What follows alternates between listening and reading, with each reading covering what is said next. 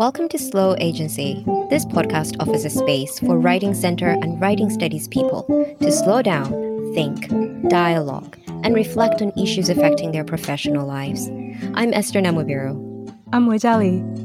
And I'm Anna Habib. We are honored to steward this podcast. To learn more about Slow Agency, visit Connecting Writing Centers Across Borders, a blog of WLN, a journal of Writing Center scholarship.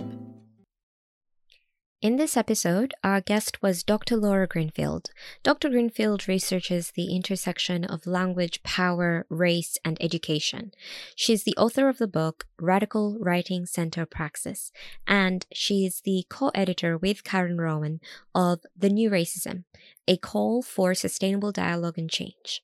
We invited Laura to discuss how the Writing Center could be a space for resisting power, privilege, and standard language ideology. And we also talked about her book, Radical Writing Center Praxis. We hope you enjoy our conversation. So Laura, before we jump in, we like to start our conversations by hearing about how guests developed their interests, the ones that they pursue to date, especially interests around writing and language and literacy. And so I was wondering if you could share a little bit more about your literacy background and what early childhood and young adult experiences got you interested in the things you pursue today, especially around writing. Sure. I grew up in a family of writers. My grandparents loved to write. My parents loved to write. I have an aunt who's an English professor, other aunts who are English teachers and speech teachers. So I grew up surrounded by language. And before I was even able to pick up a pen myself, my mom would have me dictate stories to her. So when I was really little, she would have me cut out pictures in magazines, and she'd say, "Tell me a story about this picture." And then she would transcribe word for word what I said, and she kept it in a little book. And I still have that book to this day of these little stories with pictures. And so really from then on, I always considered myself a writer. It was an identity I had from very little. And so it was something I loved to do in all forms. I journaled. I wrote poetry. I loved all my English classes when I was little in school growing up. And I didn't know what I was going to do with my life, but I knew that writing would somehow be a part of that. And as I got older and was looking for colleges and then deciding a major, and through that process, English is sort of where I continued to gravitate. What's interesting is that I was always a terrified speaker. I did not want to talk to anyone. I did not like to speak in class unless I was called on, and my heart would be racing. I almost didn't want to apply to graduate school because the thought of having to orally defend a dissertation at the end of it was just awful. But thankfully, I pursued it anyways, and along the way, found my voice and developed more courage. And then years later, found myself directing speaking programs. So I've sort of come to explore literacy education through a lot of different lenses, through both a lot of experience and confidence, and also through the process of really having to struggle and grow to be where I am. We always ask our guests this question, so we're curious about your experience. What is your writing process? How do you approach a project like your dissertation project or this book, the Radical Writing Center Praxis? What is your writing process? That's a great question, and I don't know that I have one process. That each project requires a different approach, and depending on where I am in my life and new experiences and strategies I've encountered, I'm constantly experimenting. However, one common theme that I am coming to terms with is that I tend to mull over an idea for a very long time.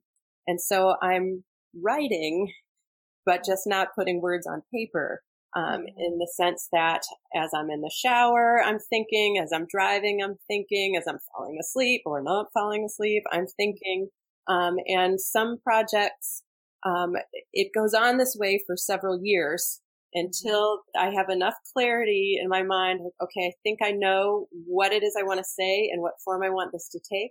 And then I sit down and I do a marathon sprint. And so I was thinking about the Radical Writing Center praxis for maybe 5 years, but I wrote it, or I drafted it in 2 months. Wow. I put all of my energy into it, and that it's just go, go, go. And every waking moment, it's putting it down, because at that point I've put it all in my head. And now I go and write. So I really admire and envy the writers who have a practice where every morning they spend a half an hour and they write little bits. I can't do that. It just doesn't work for my energy and my rhythms and the way my creative process works. I don't advise my students to wait until the last minute and then write that way. It's not that, write it that fast and then I'm done with it. That's just sort of getting it all out. And then the revision process, takes another year or two to, fine tune it and then get feedback and then make revisions based off of that. But I'm curious, how many hours did you spend on writing in those 2 months? Well, let's see. I believe I started it over a winter break. And so I was doing full days of, a lot of coffee shop writing. So I would, first thing in the morning, I'd have my laptop and I'd sit at the coffee shop, and then I'd be there all day until it was getting dark and closing, 8+ hours. And then I'd come home and I'd be, all jazzed up because I've got all the ideas still in my head and I wanted to get going, and wake up the next morning and head back to the coffee shop. So it's funny now, I've got all this creative energy to write more and no time to do it. I've got a baby at home. The first one, the Writing Centers in the New Racism with Karen Rowan, that process took a lot longer, because there were many contributors, to that volume. So it was a longer process, and I had a baby mid process of doing that one, which I'm sure I'm thinking back has slowed things down on my end a bit.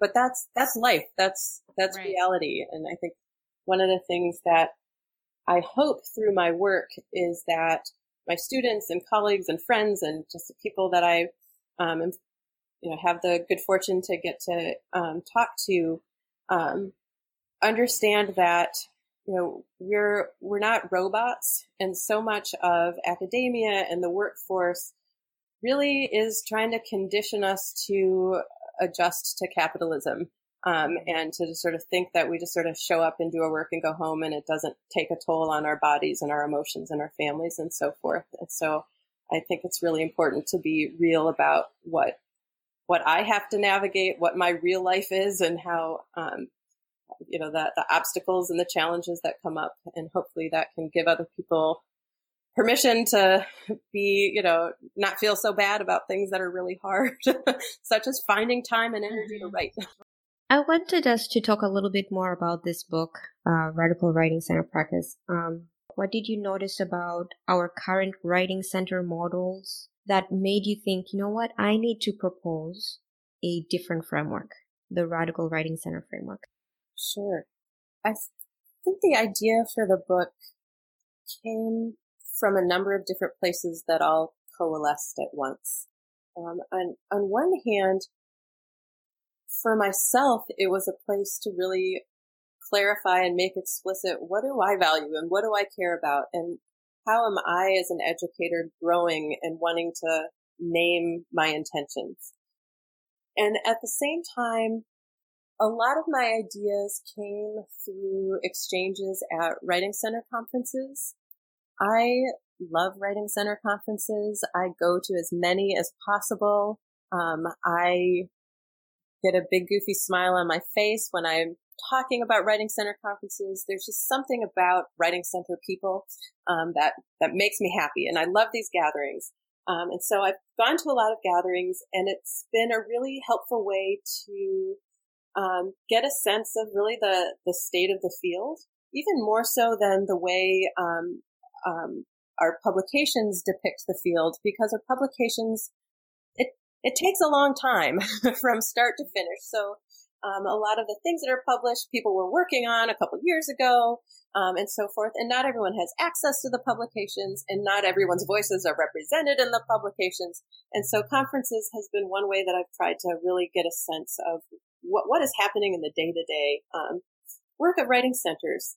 And what I started to see over a number of years was a couple things. That there was, on one hand, in really exciting ways, a growing interest in addressing aspects of identity and justice explicitly in ways that were almost completely absent when I entered the field 2 decades ago. And so on one hand, I'm seeing this growing momentum, which is really exciting. And there are starting to be conferences with themes all around gender or all around, race. And so excited that, okay, great, there's a place where we can finally start having these conversations. And I found a lot of people interested and excited about doing so, and a good deal of scholars who had really exciting and challenging things to say that I found myself really learning from and admiring and wanting to emulate and be in conversation with. And at the same time, also encountering a lot of writing center folks who had been introduced to the field in similar ways that I had, in a sort of a politically neutral sort of approach, where we were just taught, writing centers are about the writers, not the writing, that we had all these same little mantras. We had these do's and don'ts. It's hawks before locks, and all these little rules and ways that, had made me fall in love with writing centers to begin with. That sort of approach was my origins. But made it really hard to talk about a lot of these other issues, because there was just this disconnect happening between discussion about social justice and politics and identity and systems, and asking questions to draw ideas out of a writer. That it was hard for folks who did not have that political orientation to figure out sort of what is the connection here. And so what I observed is that, and I'm not the only one to observe this, that discussions about justice tended to be special interest topics. So if you wanted to talk about these things, you could start to maybe find a workshop or a special interest group or a discussion at a conference, and you'd find sort of the other people who are interested in it. But then those conversations would stay in these closed spaces, and it wasn't necessarily impacting the broader work of the field. So I, would go to a discussion, and there'd be really exciting ideas and people talking about really innovative approaches to resisting racism, for example, on their campus. And then I'd go to the very next session, and it would be a discussion that completely ignores everything that had just happened. And it was really frustrating. And so it took a lot of, over years of thinking and conversations and theorizing so on to sort of put my finger on sort of why do I see this happening. And what it came down to, and still comes down to for me, is a difference in our political leanings and how we observe the world politically and what we interpret the purpose of our work to be. And so for me, how I have always viewed the world is through the lens of activism. That I have always, no matter what space I'm in, if there's something that's wrong, I see it as my job to work on making it right. And what that, has meant over the years, that analysis has become more sophisticated. But my approach to my teaching and to writing center work has been no different. I've always asked myself, how do we make the world better through this work? Certainly people want to support writers. Don't mean to suggest that people come in with bad intentions. Everybody, is coming in wanting to have a positive impact. But our political analysis of what that means and how we go about doing that in the field is really varied. And because of the way that writing centers as spaces and as a field have evolved, we have in many ways in order to survive in our institutions, have adopted these politically neutral approaches that have become idealized in our work, that we sort of praise one another if we are being neutral and not stepping on the toes of the writer and not getting involved and not interjecting our views, and to the point where tutors feel guilt at even, having a point of view in a conversation. And if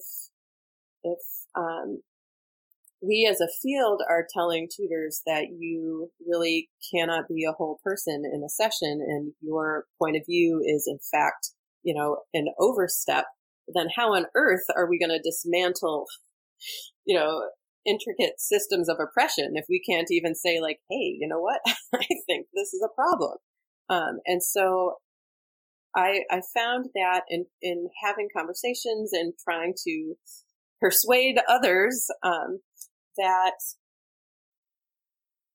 in order to be persuasive, we really have to sort of get back to the root and say, well, why is it that you think you're here? And what are you trying to do? Okay, you're actually here for a different reason than I'm here. And we have to sort of start from the beginning. And so when I wrote this book, it was really an invitation to the field to say, let's not have arguments about what should a session look like and should a tutor say this or that. We need to start from square one and say, what are we trying to do as a field? Are we trying to just facilitate whatever happens to be happening at our schools? Are we just here to make people better at writing the status quo? Or are we actually trying to transform the world, and eliminate violence and create peace actively? That's what I'm trying to do. So I wrote this book in hopes that there are others who also have these same aims, but haven't figured out how to navigate those conversations in our field. And hopefully we can continue to have conversations about what are we doing here? What are we trying to do? You're listening to the podcast of the blog, Connecting Writing Centers Across Borders. To learn more about our guests, visit wlnjournal.org/blog. And now back to the conversation.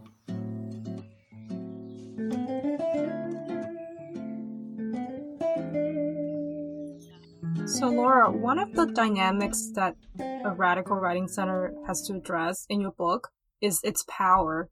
In the book, you put forward that power is not inherently bad. And in fact, when power is properly theorized and exercised in ethically engaged praxis or values, it's emancipatory. So what does ethically engaged praxis look like in the Radical Writing Center? That's a great question.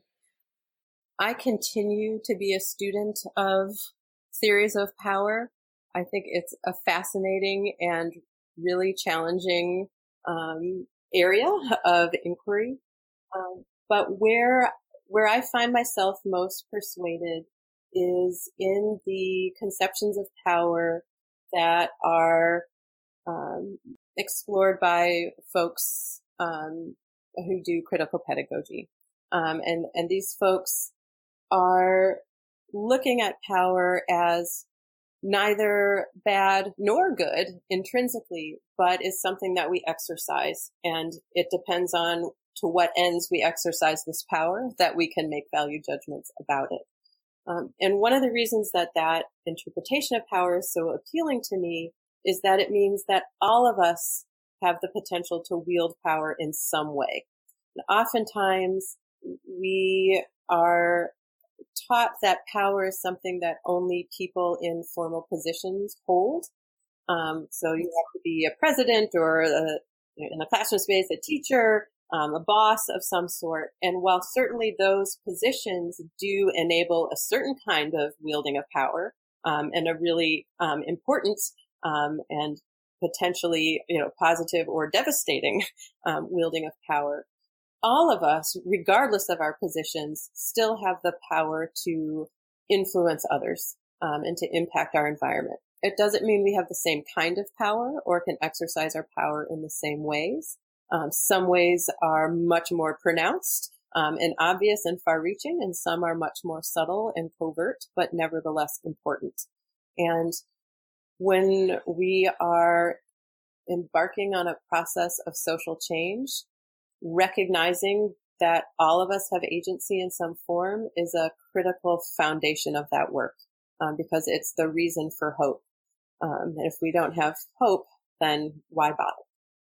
In a radical writing center, I actually don't believe that there is such a place, that it really is a praxis, that there is radical writing center praxis. It's something we do and reflect on and do and reflect on, and it's an ongoing process.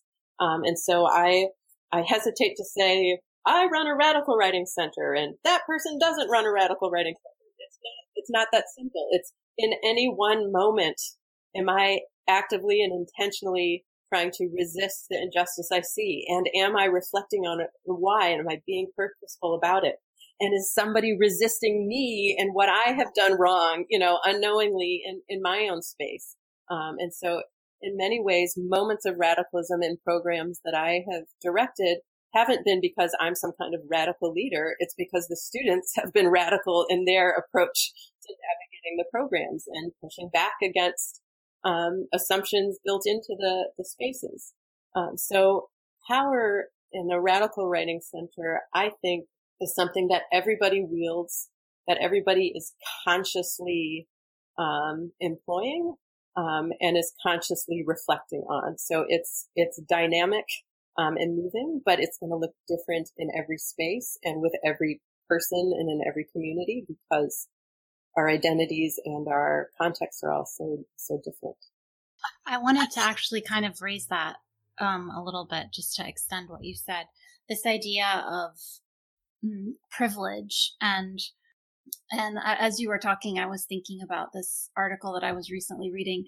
It's The Responsibilities of Privilege, an interview with Noam Chomsky on the role of the public intellectual. And so I was just thinking about the responsibility of privilege. And I don't want to make any assumptions, but I do want to point out, the fact that there are so many people who want to be radical, but maybe are not in the same position as you, as me, as many of us. Could you speak to that a little bit? I think that's really an important observation and question. And I respond to that in two ways. One is as an individual and as a scholar, I identify as a white woman. I come from a middle to upper class family. I've had access to a lot of resources.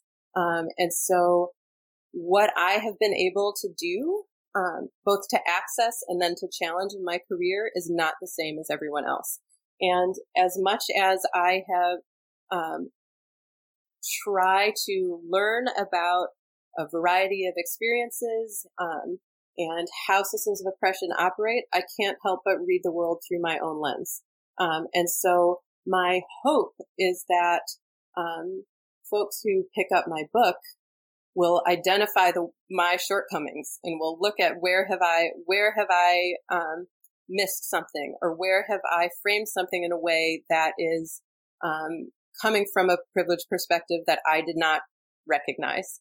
And so I hope that people will take this up and say, this book is worthy of, taking seriously, but here's some problems with it, and that, more people will push it forward in more helpful ways. So on one hand, that's the reality. I am who I am, and that's the perspective I can't help but write from.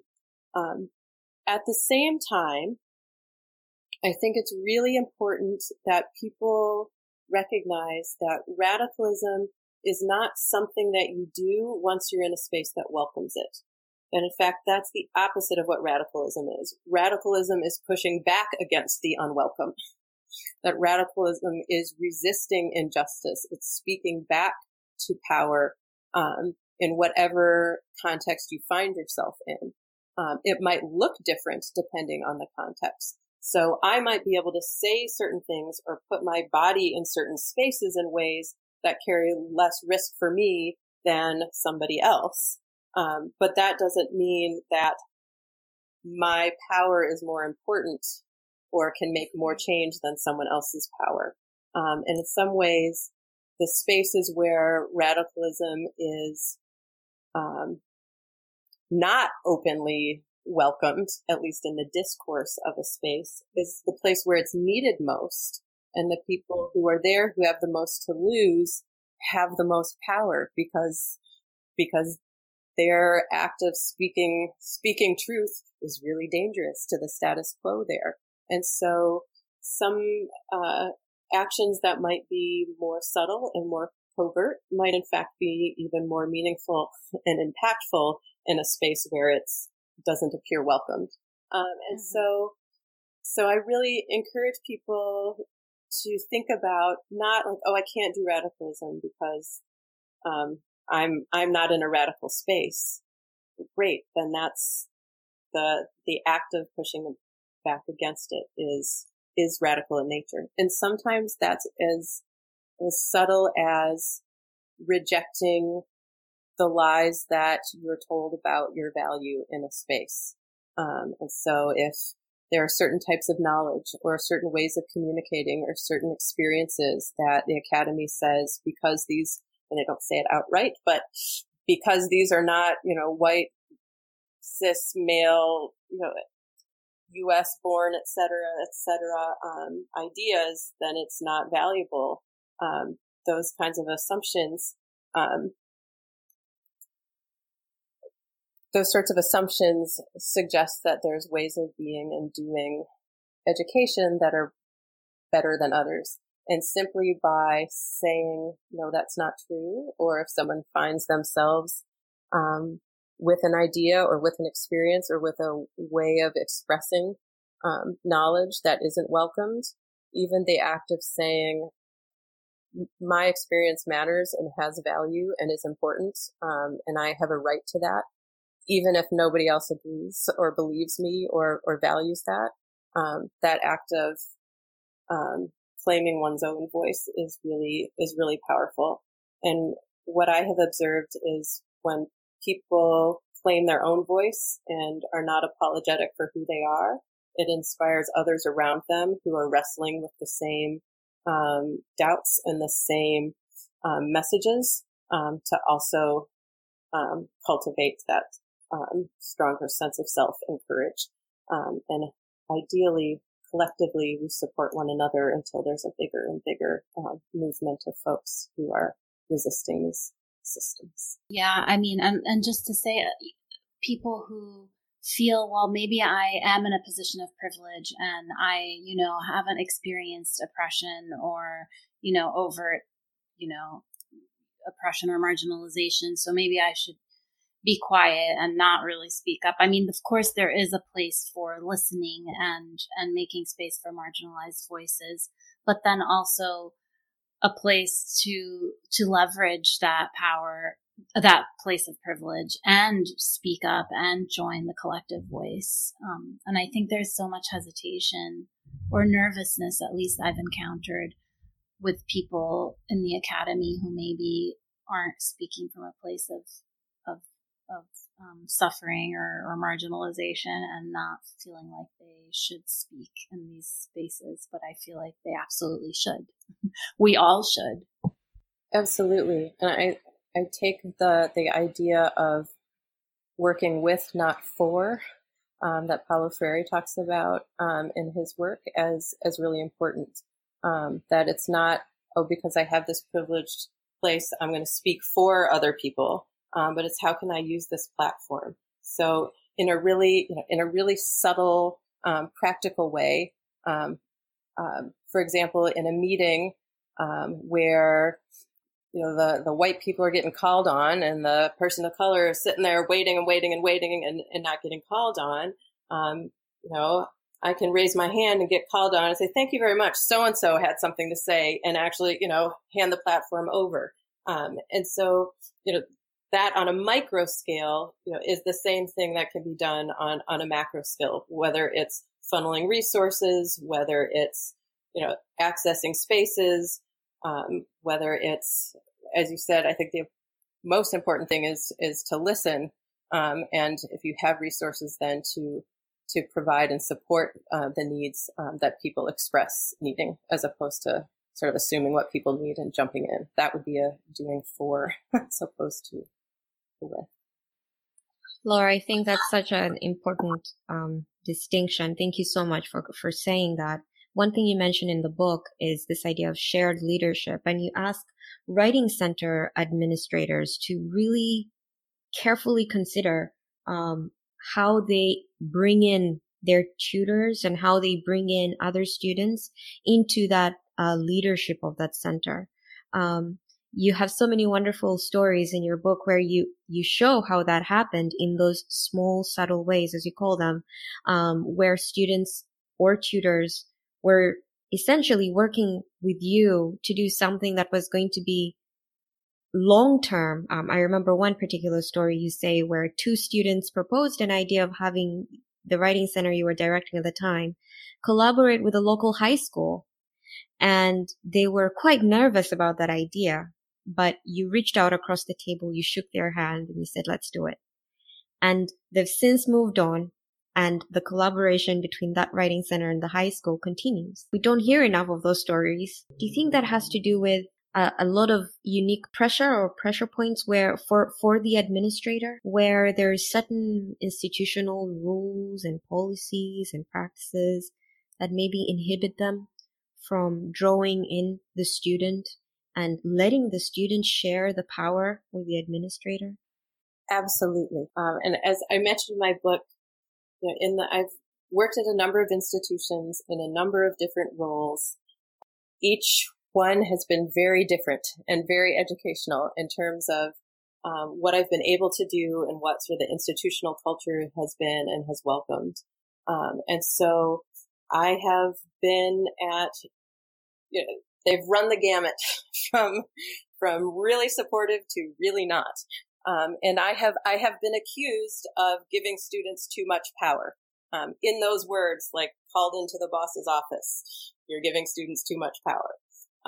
And to me, that doesn't even make sense. I can't give students power. They have power and this is how they're using it. And I've created a certain space and a certain type of conversation. And this is what's come of it. So it's true that there's a lot of different types of spaces that directors have to navigate. And it's often really, really a hard position to be in, because we are on one hand trying to satisfy the institution that has a particular agenda and culture and norms that it wants to perpetuate. We're often trying to advocate for ourselves and trying to prove our own validity in an academic culture that still doesn't really understand what writing center people do. And so many of our jobs are vulnerable. And then you have also what is the work that I'm trying to do and what am I here for and how am I supporting students in that? And so we are navigating dynamics coming at us from every direction. And it's really hard.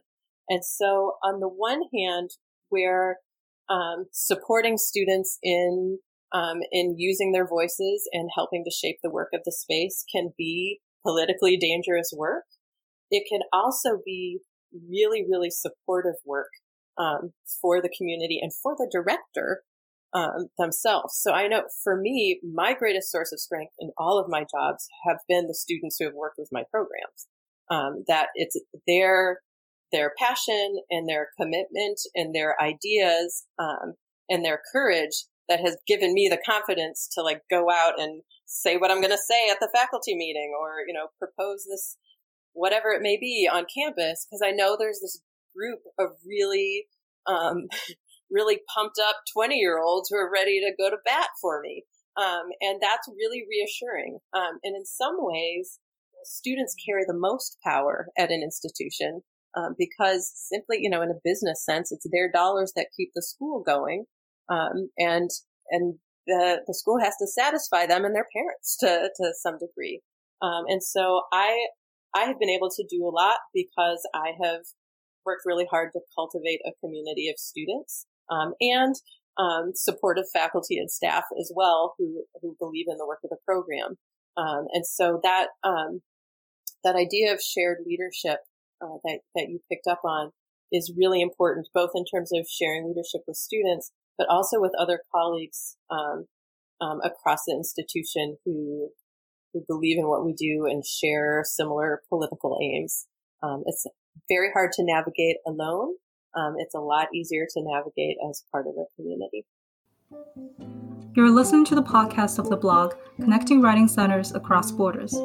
To learn more about our guests, visit wlnjournal.org/blog. And now back to the conversation.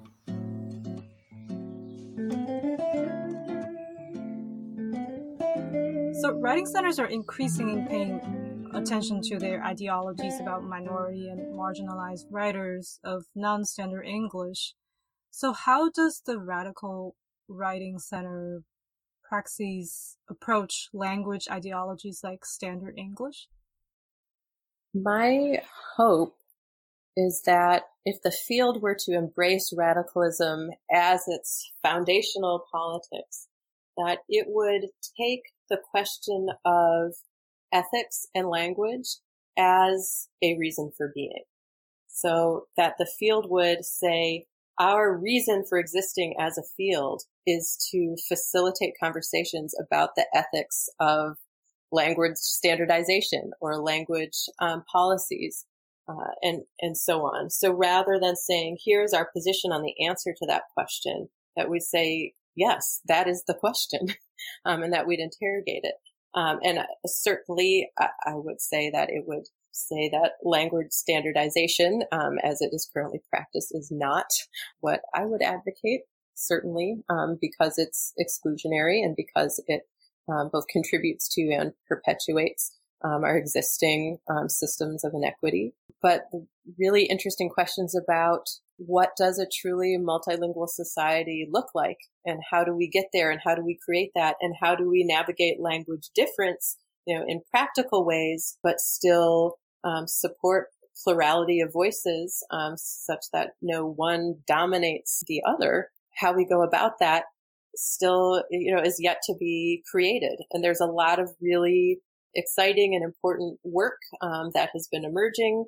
I imagine many listeners are familiar with Roshana Shanti Young's work on code meshing. And so more conversations of this sort, that what do the practices look like? How do we cultivate approaches to language in our students and one another, but also going beyond a liberal approach that says we're going to worry about students using their own voices in the classroom, but not beyond, to really thinking about how can we, especially as a field and as a institution within an institution, how can writing centers really facilitate that social change so that everyone at our institutions and beyond are being invited to listen differently and to understand language differently and to approach their reading and their grading and so forth differently, so that it's not about having to adjust students to injustice when they leave the school, but how do we actually change the very conditions that students would be entering in when they leave school. And for me, that should be the project of writing centers that we all together as a collective try to figure out. So for the Radical Writing Center and the tutors in that center, how do international students' needs fit within the Radical Writing Center space and within the discourse of language ideology? So one of my biggest critiques of the writing center field is the way that international students are put into one category and objectified and othered. And so the way I see that happening is a lot of writing center scripts talk about sort of this normal or standard way of doing things, and then there's this other way for international students. International students are not a monolith.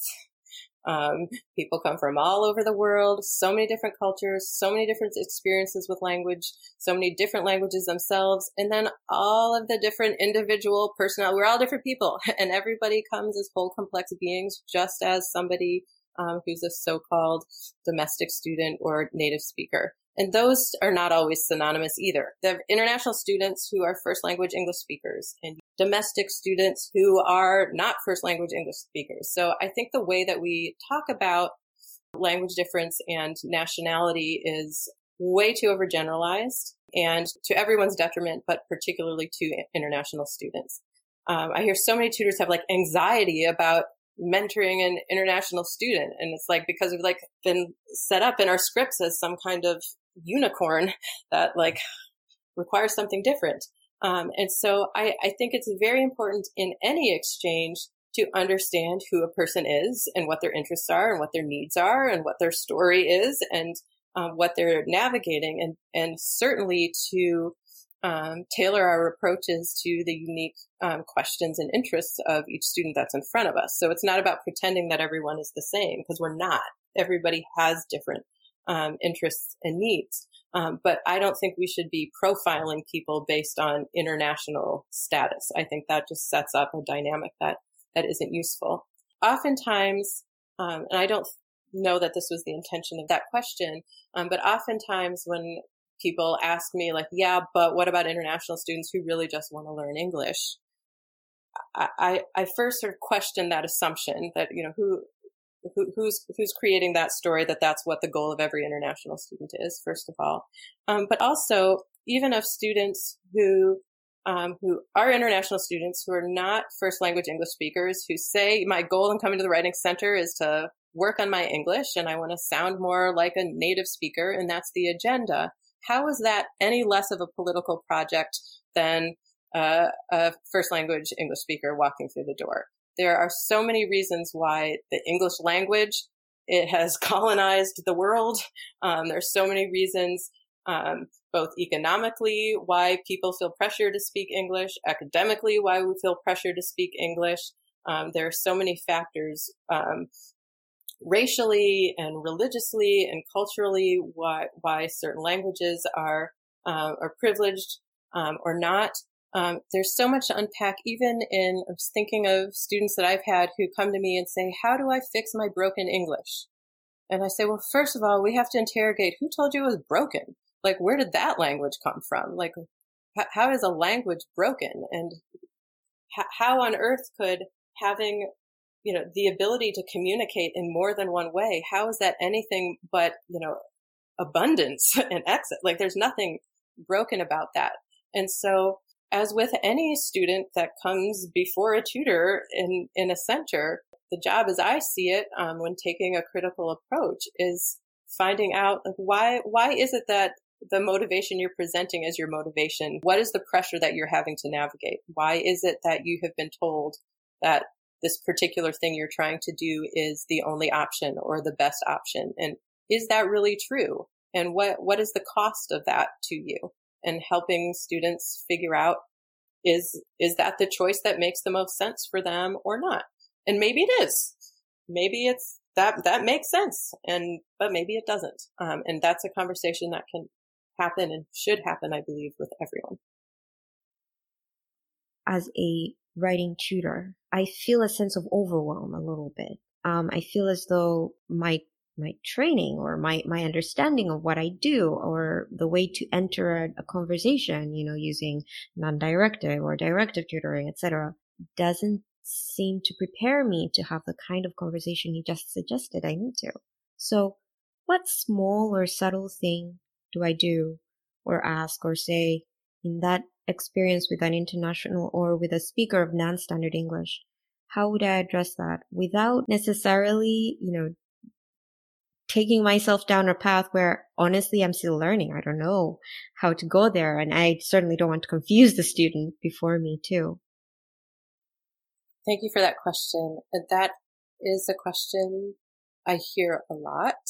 I think it's a fair question, because I don't think that the types of training that are common in the field prepare tutors for these questions. And so it is daunting and overwhelming to a lot of people, because it feels like we have been taught this sort of body of methods, and they're hard enough on their own to figure out. And now all of a sudden we're asked to, on top of that, take on all the problems of the world and have these deep conversations with people. Like, it's too much. And you know, there was a conference, I think it was the NCPTW conference, maybe a decade ago or so. Harvey Kale was one of the featured speakers. And at the conference, he posed the question, in response to this type of discussion, are we asking too much of our tutors? Or is this just too much? And that question generated a lot of discussion because people had very different answers to that question. My answer to that question is, with our current frameworks of the field and our current paradigm, yes, it's too much because we have no support for how to do that. Should it be too much? No, that should be the work. I believe that that's not an addition. It's not an add-on. It's not a piece of the work. It is the work of writing centers. And so the way to do that, I think, is completely upending what it is we think we're there to do. And in changing our understanding of why we're there, it invites us then to rethink the methods that we've been taught. And so with the example, Esther, that you just shared about the non-directive approach, I think we need to completely do away with that approach and really the language of that approach entirely. The idea of directive or not directive gives tutors two options. It's insert myself and impose on the student and appropriate their voice, or I step back and I don't do anything and I don't have any influence and you can't find any record of the fact that I was even here in the student's writing. Neither of those extremes is very helpful, but they leave tutors stuck because either one, invokes guilt because it seems like you're doing something wrong. If you don't say anything or if you say something, it's wrong. And it doesn't give you any way of thinking about what am I trying to do through my engagement? Like, what exactly is my role? What is a useful contribution to this person's process? If we completely get rid of that language and that framework, instead think of what's an entirely different way to think about what it means to sit next to someone and have a conversation about their writing. Well, yeah, I want to have an impact. I want to have an influence. Like, otherwise, why am I doing this? And why are they here? Like, I want the fact that they had a conversation with me to change their direction or to push them forward or to have them leave a little different than they came here because the conversation with me was meaningful. And that's different for each student. How that unfolds and what that looks like and what they need and what I need is going to be different. But that means that I don't have to hide who I am. I don't have to pretend I believe something or don't believe something. I'm honest about my views. If I see something that I think if I don't name that, that's going to continue to put violence forth in the world, either in that student's own psyche or through that student's actions elsewhere, and I am not at too big of a risk to name it, then I'm here in order to name that's my job. My job is to try to disrupt oppression. And so if my student comes in and they have consumed oppressive beliefs, then I'm going to question them on it and I'm going to ask them about it and I'm going to invite them to discuss it. And how to do those kinds of conversations is hard. And that's what we need more training for in our preparation. And I don't know how to do that right. Like it's an ongoing, it's a lifelong process. And there are conversations I've had that I've been really proud of. And there's conversations that I've had that I look back and I say, ugh, man, I really flubbed that. But it's learning and it's understanding that my job is to try to do that. And if I would get rid of some of the language and all the writer, not the writing and the this and the that and the don't do this and always do that. If we just get rid of all of that pressure, which came it has its own agenda. That all comes from not being accused of plagiarism and, not wanting to do this and wanting to be sure we've got the funding and not making this, angry professor mad and trying to, we set all that aside and say, that's not what we're here for. We're here to make the world better. So what's needed right now in this conversation to make the world better? Sometimes it's to not say anything. It's to sit in and listen and be a witness. There's so many approaches, but if we understand that that's the work as opposed to that's an addition to some other kind of work, then I think we can reorient how we train. Or I don't even like to say train because that suggests that it's easy and finite and now you've got your certificate, you know how to do it. How do we continue to educate one another? My friend was just saying she was listening to the Asao Inoue interview and then you're sort of saying very similar things. She said, wow, that's some radical plans for writing centers. Here's a scenario. Student comes in. I need help with my grammar. Tutor says, first, let's talk about why grammar is a tool of the oppressor. And then if you still want, we can talk about comma splices. that is what we need to do in a way. We just need to figure out how to do that, where we're allowing, and maybe the student at that point would choose not to want to talk about comma splices, but to have that conversation, to raise that awareness. But I think so many people are very uncomfortable. How do we do that? It's what Esther was asking. Yeah, absolutely. And I don't know that that's necessarily how the conversation needs to go, because grammar itself is not the tool of the oppressor. Every language has grammar in order to have meaning. True. It's about, right. What kind of grammar, what kind of usage is privileged, and what does a student even mean by grammar? Because often most of us aren't trained linguists. A student comes in, I need help with my grammar. That just means, can now you help me with my writing? And so it's also what we got to be careful we're not imposing meaning and assumptions that students aren't bringing. But I do think there are ways to talk about what sorts of oppressive beliefs are in fact influencing the students' desires and talking about them. But, not everybody's comfortable with being as direct as that story. And I think you can still have a conversation without leading with that question, but getting to that discussion. I had a friend, a tutor, a long time ago who we were talking about, we didn't know we were talking about this. We didn't know we're trying to be radical in any way. But we were just talking about our sessions, and she said, yeah, I was just reading a student's paper, and they had a very interesting word choice there. They went with, and I can't remember the exact example. And my friend said, I hesitated to suggest a different word choice, one that was more colloquial and accepted, because I thought that the way that they wrote it made sense in terms of how they were trying to communicate the meaning there. And so I decided to let it go. So what do you think about that? And so we had an exchange about that. And what we're talking about right now makes me think of that scenario where a tutor decides to just hold on what they would typically advise to do, just because they've read the writer's meaning and they've had that conversation. And so it seems like it's on a case by case basis here. It's not like across the board, let's just go with this approach. It is, let's understand what someone is saying in this moment and respond to them as a reader and as someone who's having a conversation with them and trying to help them, say what they want to say, but in a way that's true to them. Absolutely. I think that's beautifully described.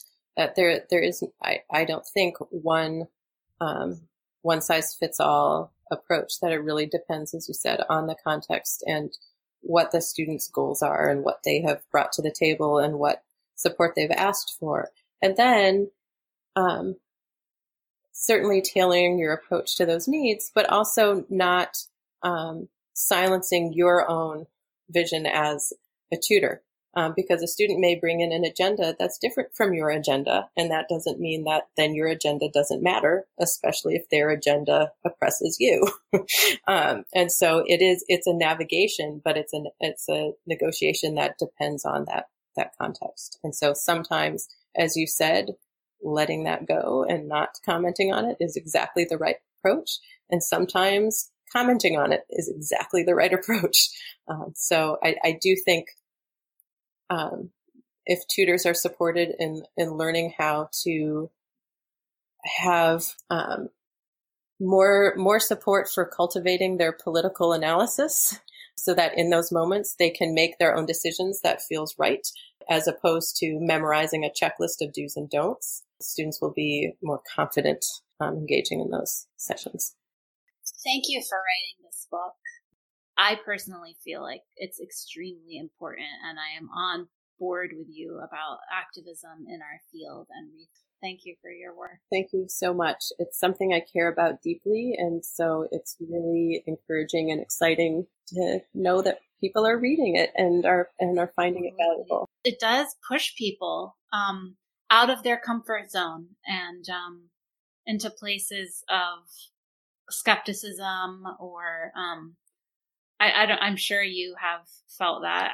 I'm not sure, but I assume you've had maybe some difficult conversations with people as a result of that. As I was writing it, in the back of my mind, was thinking that I hoped it makes some people mad. because the intention was to shake things up and was to name some hard truths and speak back to things that people have taken for granted. And if there wasn't a tremendous amount of resistance to this type of approach, the book wouldn't be needed in the first place, that these ideas would already be widely in practice, and they're not. And so it necessarily is going to be upsetting to some people. Right. So if there weren't some pushback, I would be concerned that I hadn't really spoken my mind sufficiently. But my hope is that it doesn't make people run away, that it's enough, it's unsettling enough that it sparks curiosity and sparks conversation that hopefully then continues. Because I certainly don't have all the answers, but I get the conversation going for sure. Yeah. So as we end, Laura, we usually like to have our guests to share two things. So one is something that has resonated with you recently. It could be a book or movie or a TV show. And then maybe one elusive question or idea that you've been thinking about these days. That's a really fun question. I'm trying to pick one thing that really resonates with me. Reading a book, Braiding Sweetgrass by Robin Wall Kimmerer. Sal said the same thing. That's what he's all right. Yeah. And he said the same thing. It's not exactly related, but it's related to everything. All right. Another kindred spirit.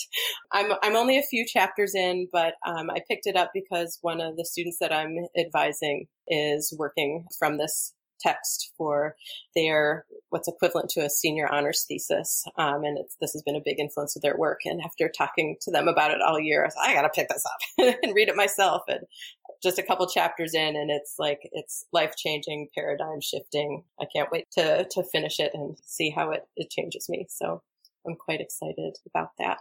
And then the other question was, what's a question that I'm still thinking about? I'm grappling with how do we as a society care for one another in the midst of a really oppressive capitalist regime? And how do we change that? If anyone has any answers, please give me a call. It's something that I grapple with myself. It affects my life in material ways. It's something all my students are grappling with, my colleagues are grappling with. How do I care for my needs and those of others when there's so much standing in our way right now? That's it for today's episode. Thanks to our guest for the insightful discussion. We would also like to thank our listeners and blog subscribers for supporting us. And a special thanks to Emmanuel Mubiru, who provided our theme song.